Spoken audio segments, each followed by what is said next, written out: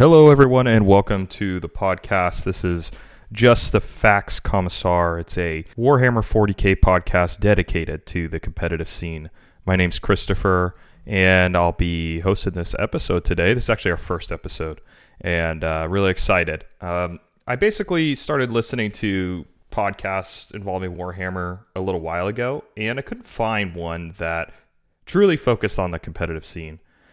I felt like there was always some other aspects, so I figured, you know what, I'm going to make one that's just focused purely on Warhammer 40k competitive, 2,000 point battles, stuff like that. And so here we are. The first thing that I'm going to review in this podcast is the Tacoma GT. That happened over the weekend of July 14th to July 18th or something like that. It was a huge event. Over 350 people were participating in it, and it went over 3 days, and it was a big GT put on by Games Workshop. So during the event, I was at work, unfortunately, for most of it, but I kept up through the ITC app. I watched what I could on, or the BCP app, sorry, and I watched what I could on Twitch, and it looked like a great event. And I actually posted some Reddit posts each day doing a little bit of a review of the top factions by each day, and then a final post. And I actually have the person who came in first place over the whole tournament, and they came on the show and did an interview with me, talked about their army and the meta overall in the event and kind of what his plans are. So really excited to share that with you all, and that will be later on in the podcast. So the first thing that I'm going to go over is just a review of the Reddit posts I made that were an analysis of the event. So those who are keeping up with the 10th edition kind of meta, people have been complaining a lot about Eldari and the Genestealer Cultist, but we actually didn't see much Genestealers in the top here of this event.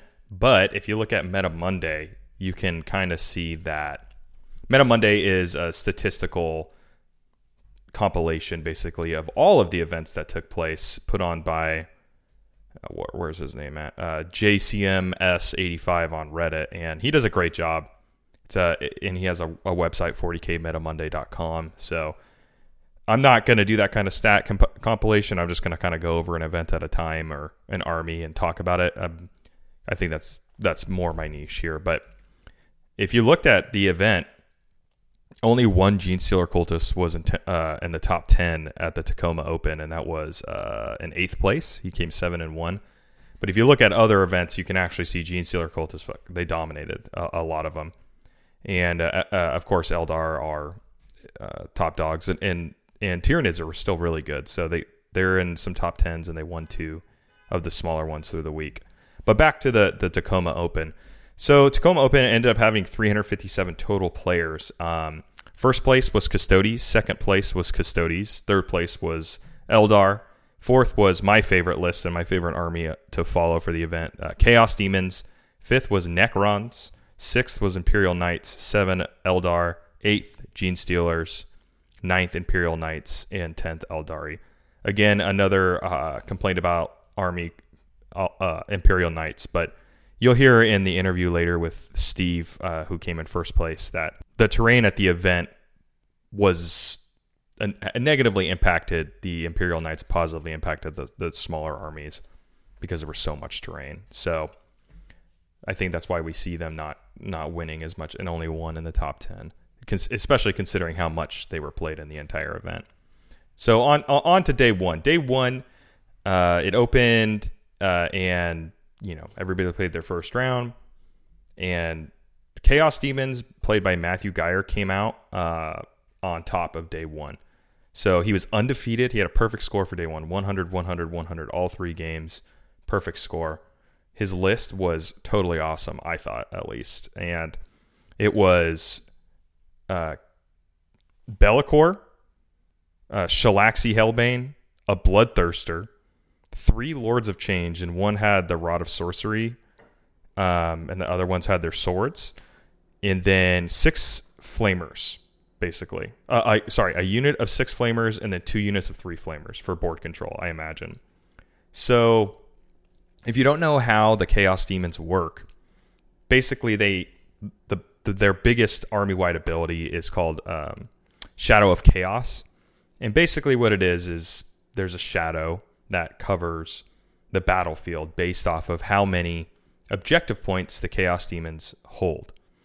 Their deployment zone is always in the Shadow of Chaos, okay? And then you can get the middle of the board by holding half of the points, and you can get the enemy's deployment zone by holding half of the points there.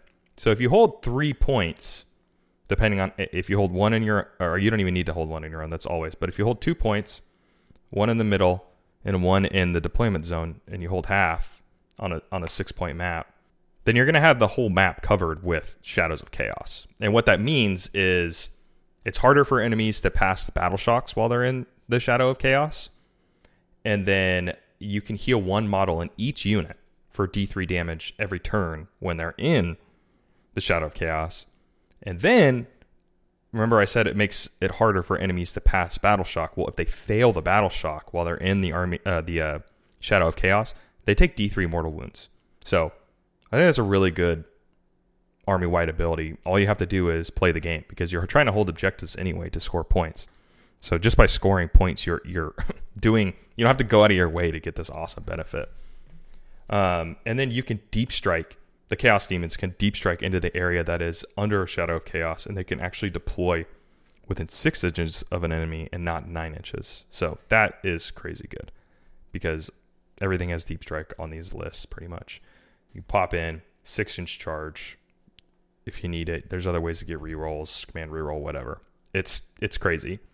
So 10th edition has started off with a bang, and what I mean by that is there's a lot of shooting in 10th edition. Shooting is very strong. Melee is not that great right now. You'll hear later when I talk to Steve, him talk about how weak Melee is in this edition, and I play 2 very aggressive melee heavy armies, and I don't think they're in a very good place right now at all. So you know, I think that Matt here came up with a really great plan to overcome all of this shooting that he's going to face. Bellicor gives you a -1 to be hit from range attacks at all time. So that's huge for him. And then he can take an aura every turn that affects units within 6 inches of him.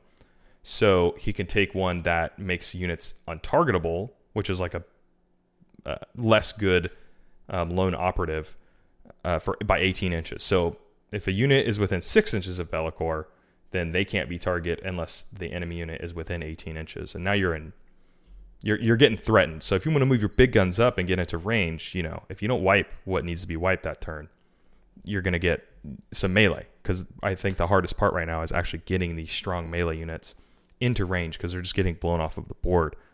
So Bellicor really sets everybody up, and he has awesome shooting in melee. He's a very, very high cost point army or unit, and so he's not bad himself, and he could deep strike. I don't know if he actually did this at the event or not, but you have a lot of options with him. And then he had the Bloodthirster and Shalaxi, and the Shalaxi are really good because when they come at a deep strike, they can do it within 6 inches so long as you're in the Shadow of Chaos, right? Well, Shalaxi has precision, which means that they can target characters even if they are in a unit. So normally a model will be protected, a character model will be protected by the infantry unit or whatever that it's attached to. But since he has precision, you can just jump in and you can pop a unit, a boss real quick. So and the melee profile is very good on Shalaxi. So the Soul Piercer is the model or the profile that has precision, 6 attacks, 2 up to hit, 14 strength. That's a lot of strength. So you're going to overcome that high toughness that we're seeing quite a bit. It's -3 AP and it's D6 plus 2 damage. So minimum of 3. That's psychotic. So getting into melee with Hellbane here is going to be incredibly important. So, and then if you don't need to do high strength, the snapping claws has devastating wounds. So when you crit on a wound, you're going to do mortal wounds equal to the damage characteristic, which is 3. So you hit up on the 2, you may be down on the strength because the strength is only 6 on this, but it's an extra attack. Get it every time. You make it 4 attacks, and if you happen to get a 6, you're doing 3 mortals. It's very, very good. But that does not have precision. So that's just going to go into the unit. Feel no pain, 5 up, so it can help get across the board. And then when you get into the fight phase, Shalaxi can make one enemy unit within engagement range have a -1 to the attack characteristics for melee weapons. That's really good. And then when you declare a charge with Shalaxi, and it's against a monster, vehicle, or character, which of course you're targeting because you have precision, you can reroll the charge. So deep strike in, 6-inch charge, reroll on the charge roll, and then when you make a melee after you succeed on that charge, if you just make a melee attack against a monster, vehicle, or character, you can reroll the hit and wound roll. So you can fish for those 6s with the devastating wound and really, really do a lot of damage here. It's a great unit. You just got to get it in a melee, which everybody seems to be struggling with here. And then the next unit that he brought was, and Shalaxi Hellbane is 400 points. Be'lakor is 325 points. Now you have the Bloodthirster, it's another 300 points. And as you can imagine, this thing has crazy, crazy damage. And it has really great weapons. You can take Blood Flail, Hellfire Breath, which is a flamer basically, or the Lash of Khorne. I like the Blood Flail. It's a 12-inch. It's a 12-inch ranged attack. You get 1 attack, 2 up to hit, 16 strength, absolutely psychotic, -3 AP, D6 +1, and it has devastating wounds. So I like that. There's a lot of damage potential. So in order to get a ranged profile on the Bloodthirster, you have to drop his melee weapon, the Great Axe of Khorne, down to an Axe of Khorne. If I were to take the ranged, I would take Blood Flail. But if I'm being honest, I don't think that's the point of this model. I think the point of this model is to do as much damage on the charge and kill it with melee. So I'm sticking with the Great Axe of Khorne, which is going to be the 7 attacks, 2 up, 16 strength, -4 AP, D6 +2 damage. He has his ways to get into melee because of the Deep Strike from the Chaos Demons again. So, and then when he has 2 abilities. While a friendly Khorne Legion's Demonica unit is within 6 inches of this model, add 1 to the hit roll, and then Relentless Carnage, which is awesome. At the end of the fight phase, you can select 1 enemy unit within range of this model and roll a d6 on a 4-up, they take mortals. So just for being in range, you're doing mortals plus all the insane damage he's already doing.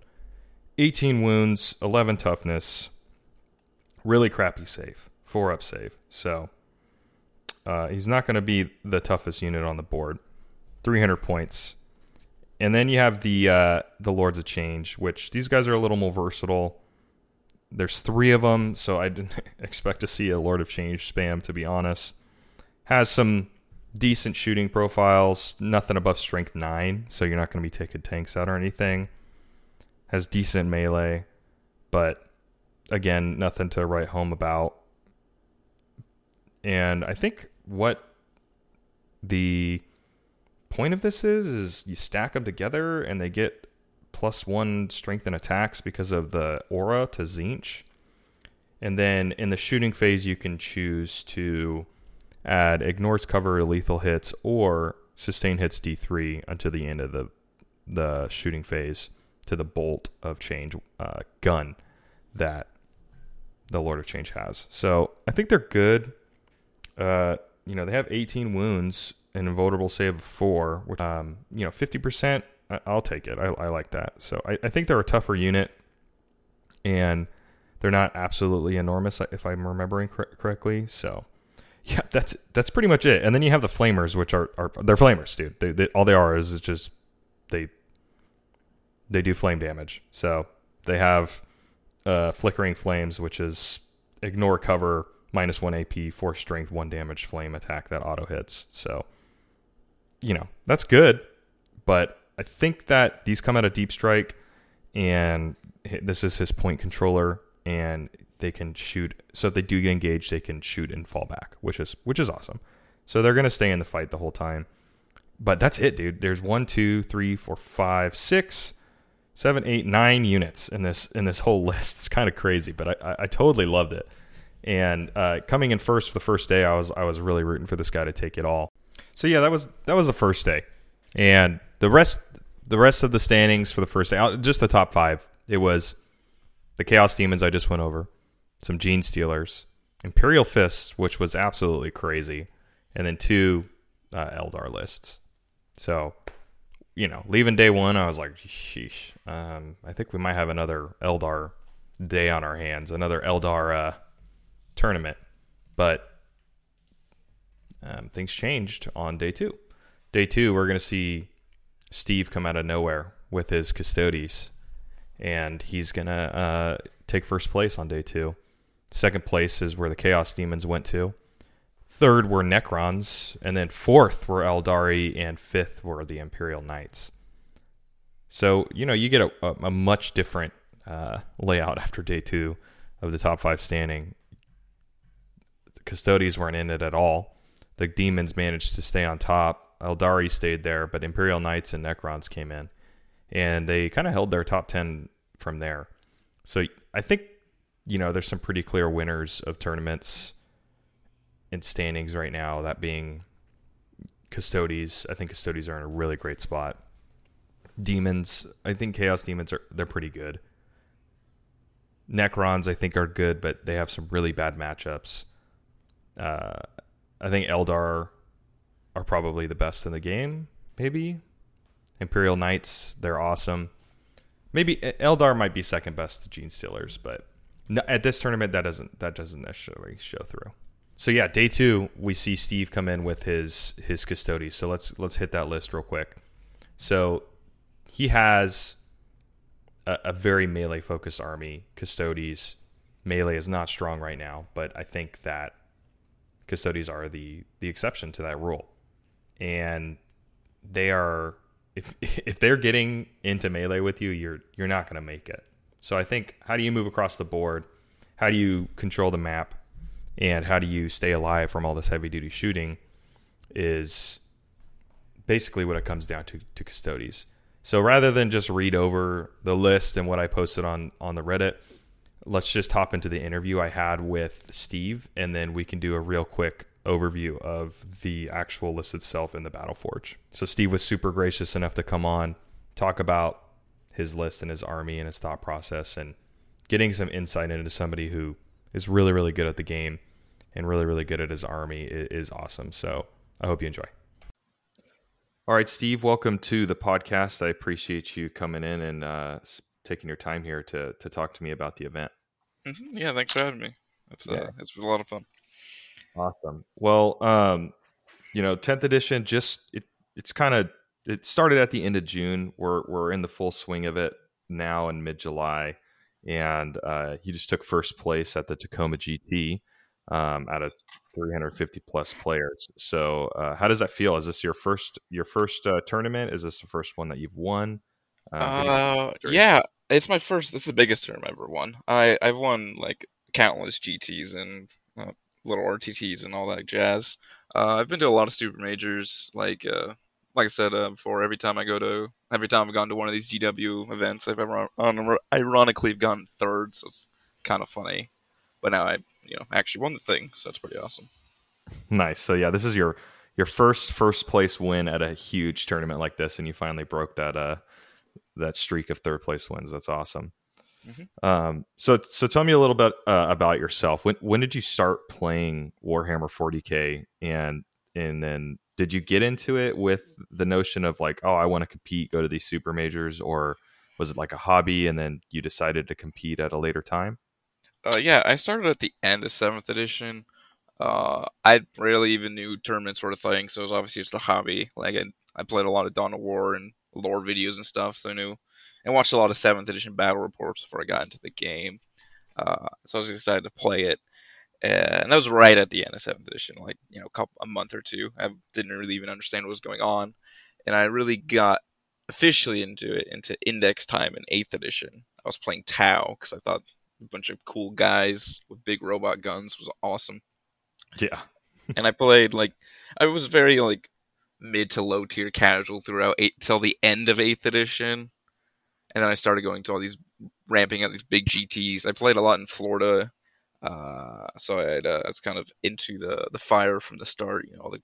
Pretty much most of the best players are in Florida, more or less. So that's kind of accelerated my going from casual to competitive player pretty quickly. Yeah, kind of trial by fire.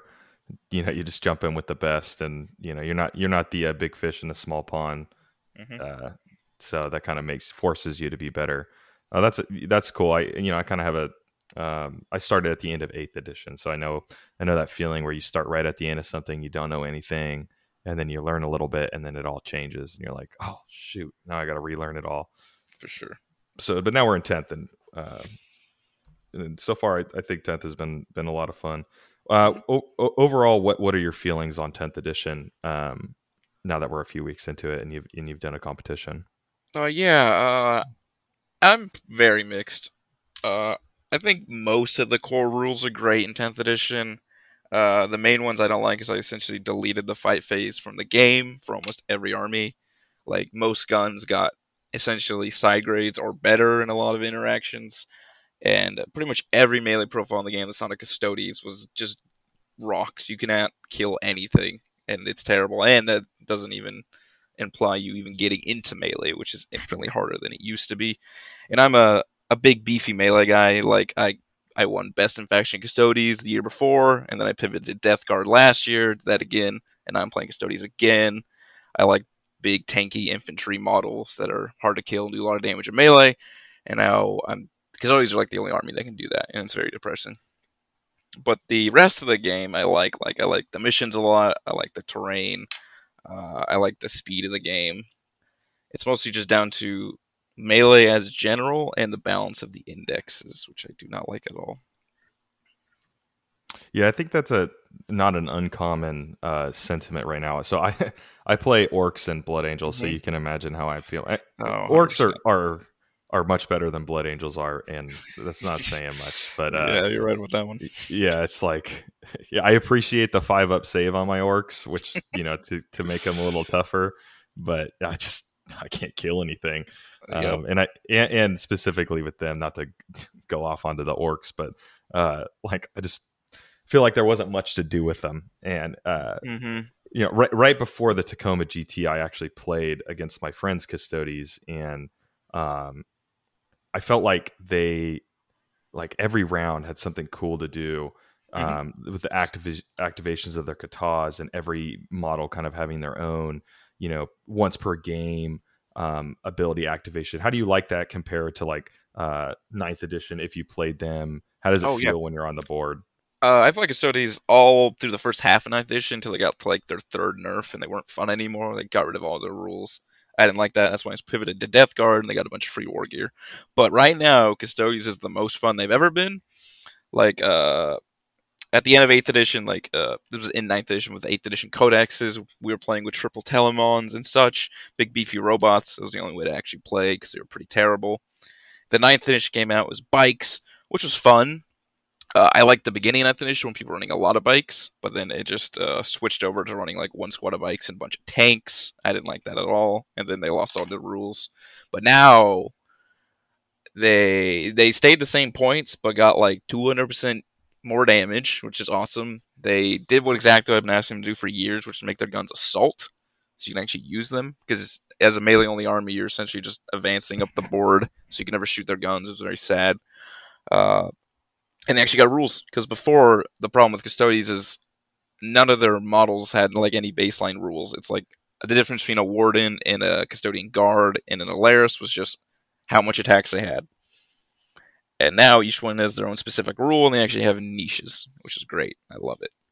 Playing on the opposite end of it felt very cool, and it felt very lore appropriate too.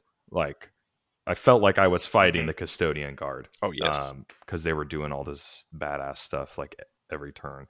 And I didn't feel completely overwhelmed. It was a close game, and like they were like Tyranids from last edition or anything. But they felt strong and they felt good. So on the same topic, did you think anything about the Custodes felt specifically like underpowered or overpowered? And then do you think that Game Workshop is going to target that in upcoming like balanced data slates or anything like that? I'm trying to bring this as the most unbiased possible. It's hard when it's your main army. You need to nerf GSC and Eldar first before you touch Custodes. I think Custodes is tied for the third best armies with Knights. It depends on your terrain. Like I think what's it called? Custodes was much better at this event than Knights because the density and how much cover you can get was so good. I was almost unshootable 90% of my games because the terrain was so dense. The only thing I think they should change, if they will change something, is the fights first mechanic on the strat. It's a twofold issue. I think it does gatekeep other melee armies out of Custodes, but at the same time, other melee armies are so terrible, it's not really Custodes' fault, it's the fault of the game. But the rest of Custodes I don't think is overpowered until we nerf GSC and Eldar, because GSC is almost a doomed matchup anyways.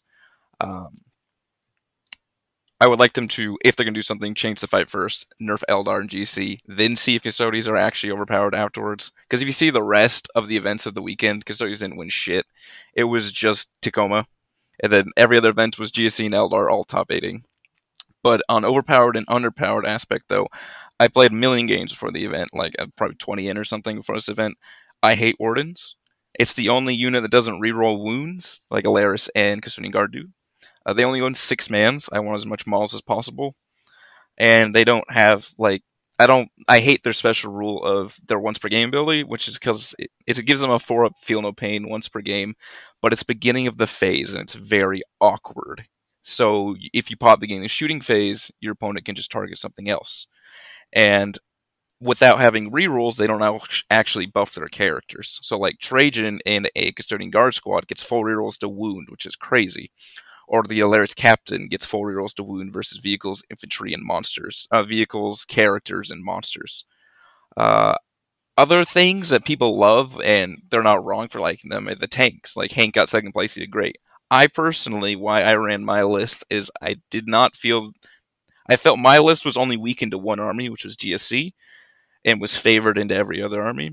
I feel like the tanks ironically make you weaker into something like Eldar and Knights, because they're not that hard to kill from turn 1 behind a wall, but the Custodes themselves are very hard to kill. And they just roll 4-up saves versus its main guns, so that's just a 50-50. And it makes you weaker in the mirror, as we saw in Hank, where his tanks, though they killed a bunch on turn 1, end up kind of, if he had 10 more infantry models like I did, he probably would have won pretty easily. And while we're on the topic of Hank, you guys faced off in the final mirror matchup, and it looked like a relatively close game. Just looking at the points scored per round, what were you focused on in that fight? And then, did you feel like it could have swung the other way easily? Did you ever feel like you're on a back foot, or did you feel in control the whole time? Oh yeah. So me and Hank, we both knew we know each other. We're friends. We talked to each other a lot. We played a lot. We knew going into the game my list was favored into his, so he needed a very strong turn 1 to be in the game, which he got in spades. It's the craziest turn I've ever experienced in 40k. I lost 19 of my infantry models turn 1 to just his guns. Yeah, his tanks with their 8 shots killed 7, and then his bolters killed 5. It was what he needed to win, and it was insane. And I just had to not get disheartened and focus on points for the rest of the game. What caused me to win is, if anyone watches, they can see in the VOD, I strat reserved a squad of sisters and an his action squad in the top left corner where an objective was. And running onto the objective where his Witch Seekers were and killing his Witch Seekers and standing on that objective while being in his DZ was a 40-point swing throughout the rest of the game that he couldn't come back from. That was the main reason, and the second reason is the squad that did not get hurt had the Ceaseless Hunter enhancement, which lets them fall back, shoot, and charge at all times, and once per game they can make a normal move of 6 inches when someone gets near them. So that let me heroic into his Alaris on the turn 1 Alpha Strike where he killed all my crap, and it let them swing around, clean up all his wardens, all his lairs, and half his rest of his guard squad, and then just run around doing secondaries for the rest of the game. So and since he didn't have that relic enhancement, I could pile into his guard squad. He didn't have any models to fight, and then he was just stuck in combat, so he had to fall back to get on objective, and he just lost a whole turn with his essentially one real unit left. So those two aspects were the main finishers, really. And the minor one, but because it is the card system, I drew better cards than him, but that's just how the cards work. Sometimes you draw good cards, sometimes you draw bad cards. I don't really consider that like a plus or negative in how you win. Sounds like an insane match. I'm gonna have to look up that VOD because I was working. Oh, it was the craziest game I ever played. You should watch it. Yeah, no, I'll definitely watch that. So this Exaction Squad, can you just talk about those for a second? I had never seen that unit before, and you said on one of the Reddit posts that they were the MVP of your list. Just could you what was your strategy with those, and what did you do? Yeah, I unironically think it's one of the best Imperial units in the whole game. I think every single army should be running 2 squads. They're the new RBDs that came in the kill team. There's 3 squads of them, and it's the one that comes in a 5-man, so it's the most efficient. They're 7-point dudes, so you get 5 for 35 points. They have a 4-up armor, so they get a 3-up in cover, and they have a 5 feel no pain for no reason. So they're ridiculous durable for 7 points, and they have assault guns, so they can run and do actions, quote unquote. They're not actions anymore, but they can run and do actions. So really good for investigate signals. And they get 2 free heavy weapons, so they get a 6-shot stubber and a grenade launcher. So they just are the most cost efficient unit possible, really. And so every game I deployed one on my DZ usually and reserved the other one. So since I had 2 squads in reserve and my assassin can jump into reserve, that's 3 squads in reserve, I could easily do all the corner secondaries with no effort, which is usually impossible for Custodies to do. Custodies' limited mobility is always kind of what I've targeted, especially playing a more mobile army orcs with vehicles or blood angels, and I could see how that opens up the battlefield quite a bit for you. With that assassin, were you targeting characters, or were you just stacking up points on the secondaries? Nah, she got into melee one time versus Hank because I lost all my dudes. I'm like, I gotta kill at least a custodian or 2 with her. She usually starts on the board because this is why she's so good. This is she has the Vect ability, which is when someone casts in a strat, you can make it cost 1 more for the rest of the game. That's the main reason people like her. But 70% of the reason I brought her is because every turn she can put herself in reserves, which is crazy. She's essentially like Grey Knight. Alairas do that, but they do it once per game. So she does it every turn. So every turn she's jumping around, doing secondaries, being a lone operative so she can hold objectives without being shootable, and sometimes shooting her flamer, which is good because it's anti-infantry 2+. Against Jeremiah, I killed 7 warp spiders with her flamer just by winning them on 2s. It was crazy. Yeah, I was reading over that sheet, and I was like, man, this is good. So yeah, I figured it was the best assassin by far. It's so good. Yeah, so that was a great pick. I loved the additional non-Custodies units that you brought, and I figured they were kind of MVP for you. All right, just a couple more questions. So you played the Eldari a lot during the GT, and what's your general strategy for a target focus when playing against them? Because I think them and the GSC have been complained about quite a bit this edition. So going into those matchups, what were you preparing for? To be honest, you can't really target anything in Eldar because it's all behind a wall 24/7. The only thing you'll ever see is the random Warwalkers and Hornets that are holding objectives. So my game plan versus Eldar, and specifically why I wrote this list with 30 boys in it, is just to run at them as fast as possible and overwhelm them, which is what happened every game. It's because Eldar doesn't struggle to kill 5 Custodies, they struggle to kill 10. And you only need 2 or 3 Custodies to one-shot anything in their army. And it's actually a giant strength of the Custodies guard is all their ejective players, like the Hornets and the Warwalkers and the Vipers, are all under T8. And being under T8 is really bad for your opponent because it means our bolters wound you on 5s. So we have a squad of dudes is 22 shots, rerolling all wounds at 2 damage, and they get 4-up saves, shooting twice. So usually, any Hornet, any Warwalker in range just gets shot from 30 inches away, equivalently 6 plus the 24-inch gun. So that's really bad for them. But it's like, it just depends on what they had. If they had fire prisons in range, I'd go after them. If they had Wraith Guard, like Jeremiah did and my second opponent did, I would just delete them because they're not hard to kill in melee for Custody specifically. For everyone else, yes, they are. But it's really just overwhelming them. Every game I would just line my army in like 3 lines. Like I'd be the top, middle, and bottom. And by the time they kill one of the 10, the other 2 are mostly unscathed, and they're like charging them on turn 2 and 3. And that's what gets them every time, because they can't efficiently kill 3 blocks.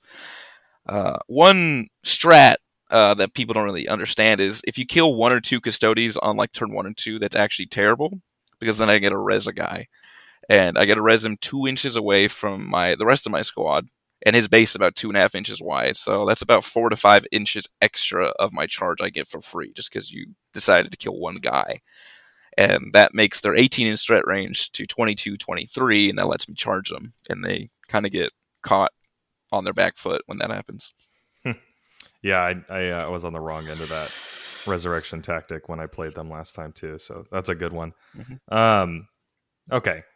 Last but not least, I'm assuming you're planning on playing more tournaments. You're ranked 721 overall in the ITC, and with 4 to 6 games played. Are you going to go and compete some more, try to go for number 1, or are you just focused on top Custodies, both? What does that look like? Well, about the ITC, it's kind of ambiguous if it's still even going on, like, realistically.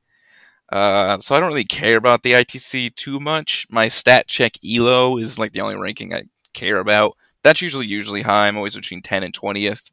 They haven't updated recently. I'm probably going to spike up right now from winning a super major. But for other tournaments, though, I obviously got the GW Invitational now to go to. I got the golden ticket for winning, so expense paid. I'm probably going to go to the GW, is it Orlando or something? Whatever their GW event in Florida is, and I think it's in September. I'm most likely going to go to that, and I have a million GTs around this local area. And then, so I'm probably going to try and go to 2 or 3 more super majors this year. Most likely LVO. I don't know about that one. The Rio is such a terrible hotel. It kind of dumbs down, kind of brings the whole experience down. Yeah. But yeah.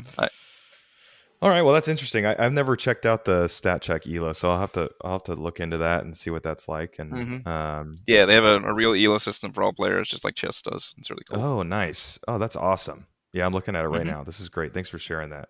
So, well, thanks for coming on the show. Again, my first episode, so I appreciate you sitting down with me. Thanks for the insight, and congratulations and good luck on the rest of your competitions. Yeah, thanks a lot. I appreciate having me on. Well, that was it with Steve. Thanks again for coming on the show if you're listening to this, and for sharing some insight about the event. So let's just hit his army really quick, and then that's going to do it for our episode.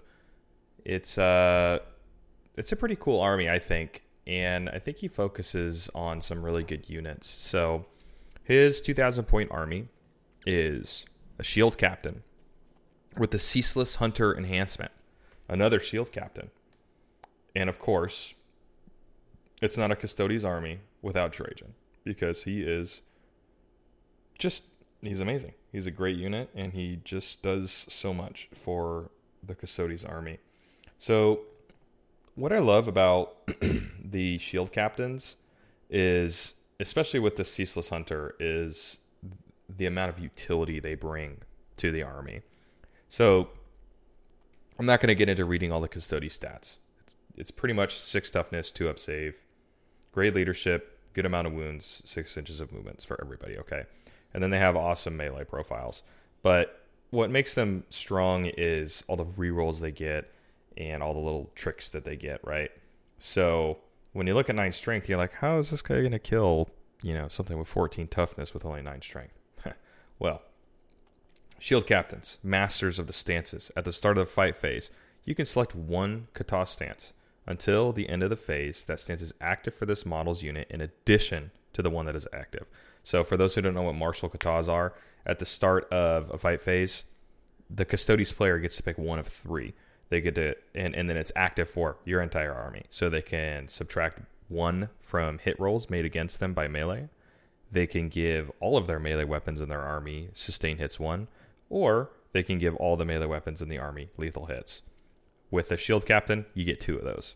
Crazy. And then once per game, once per battle, they can activate all of them.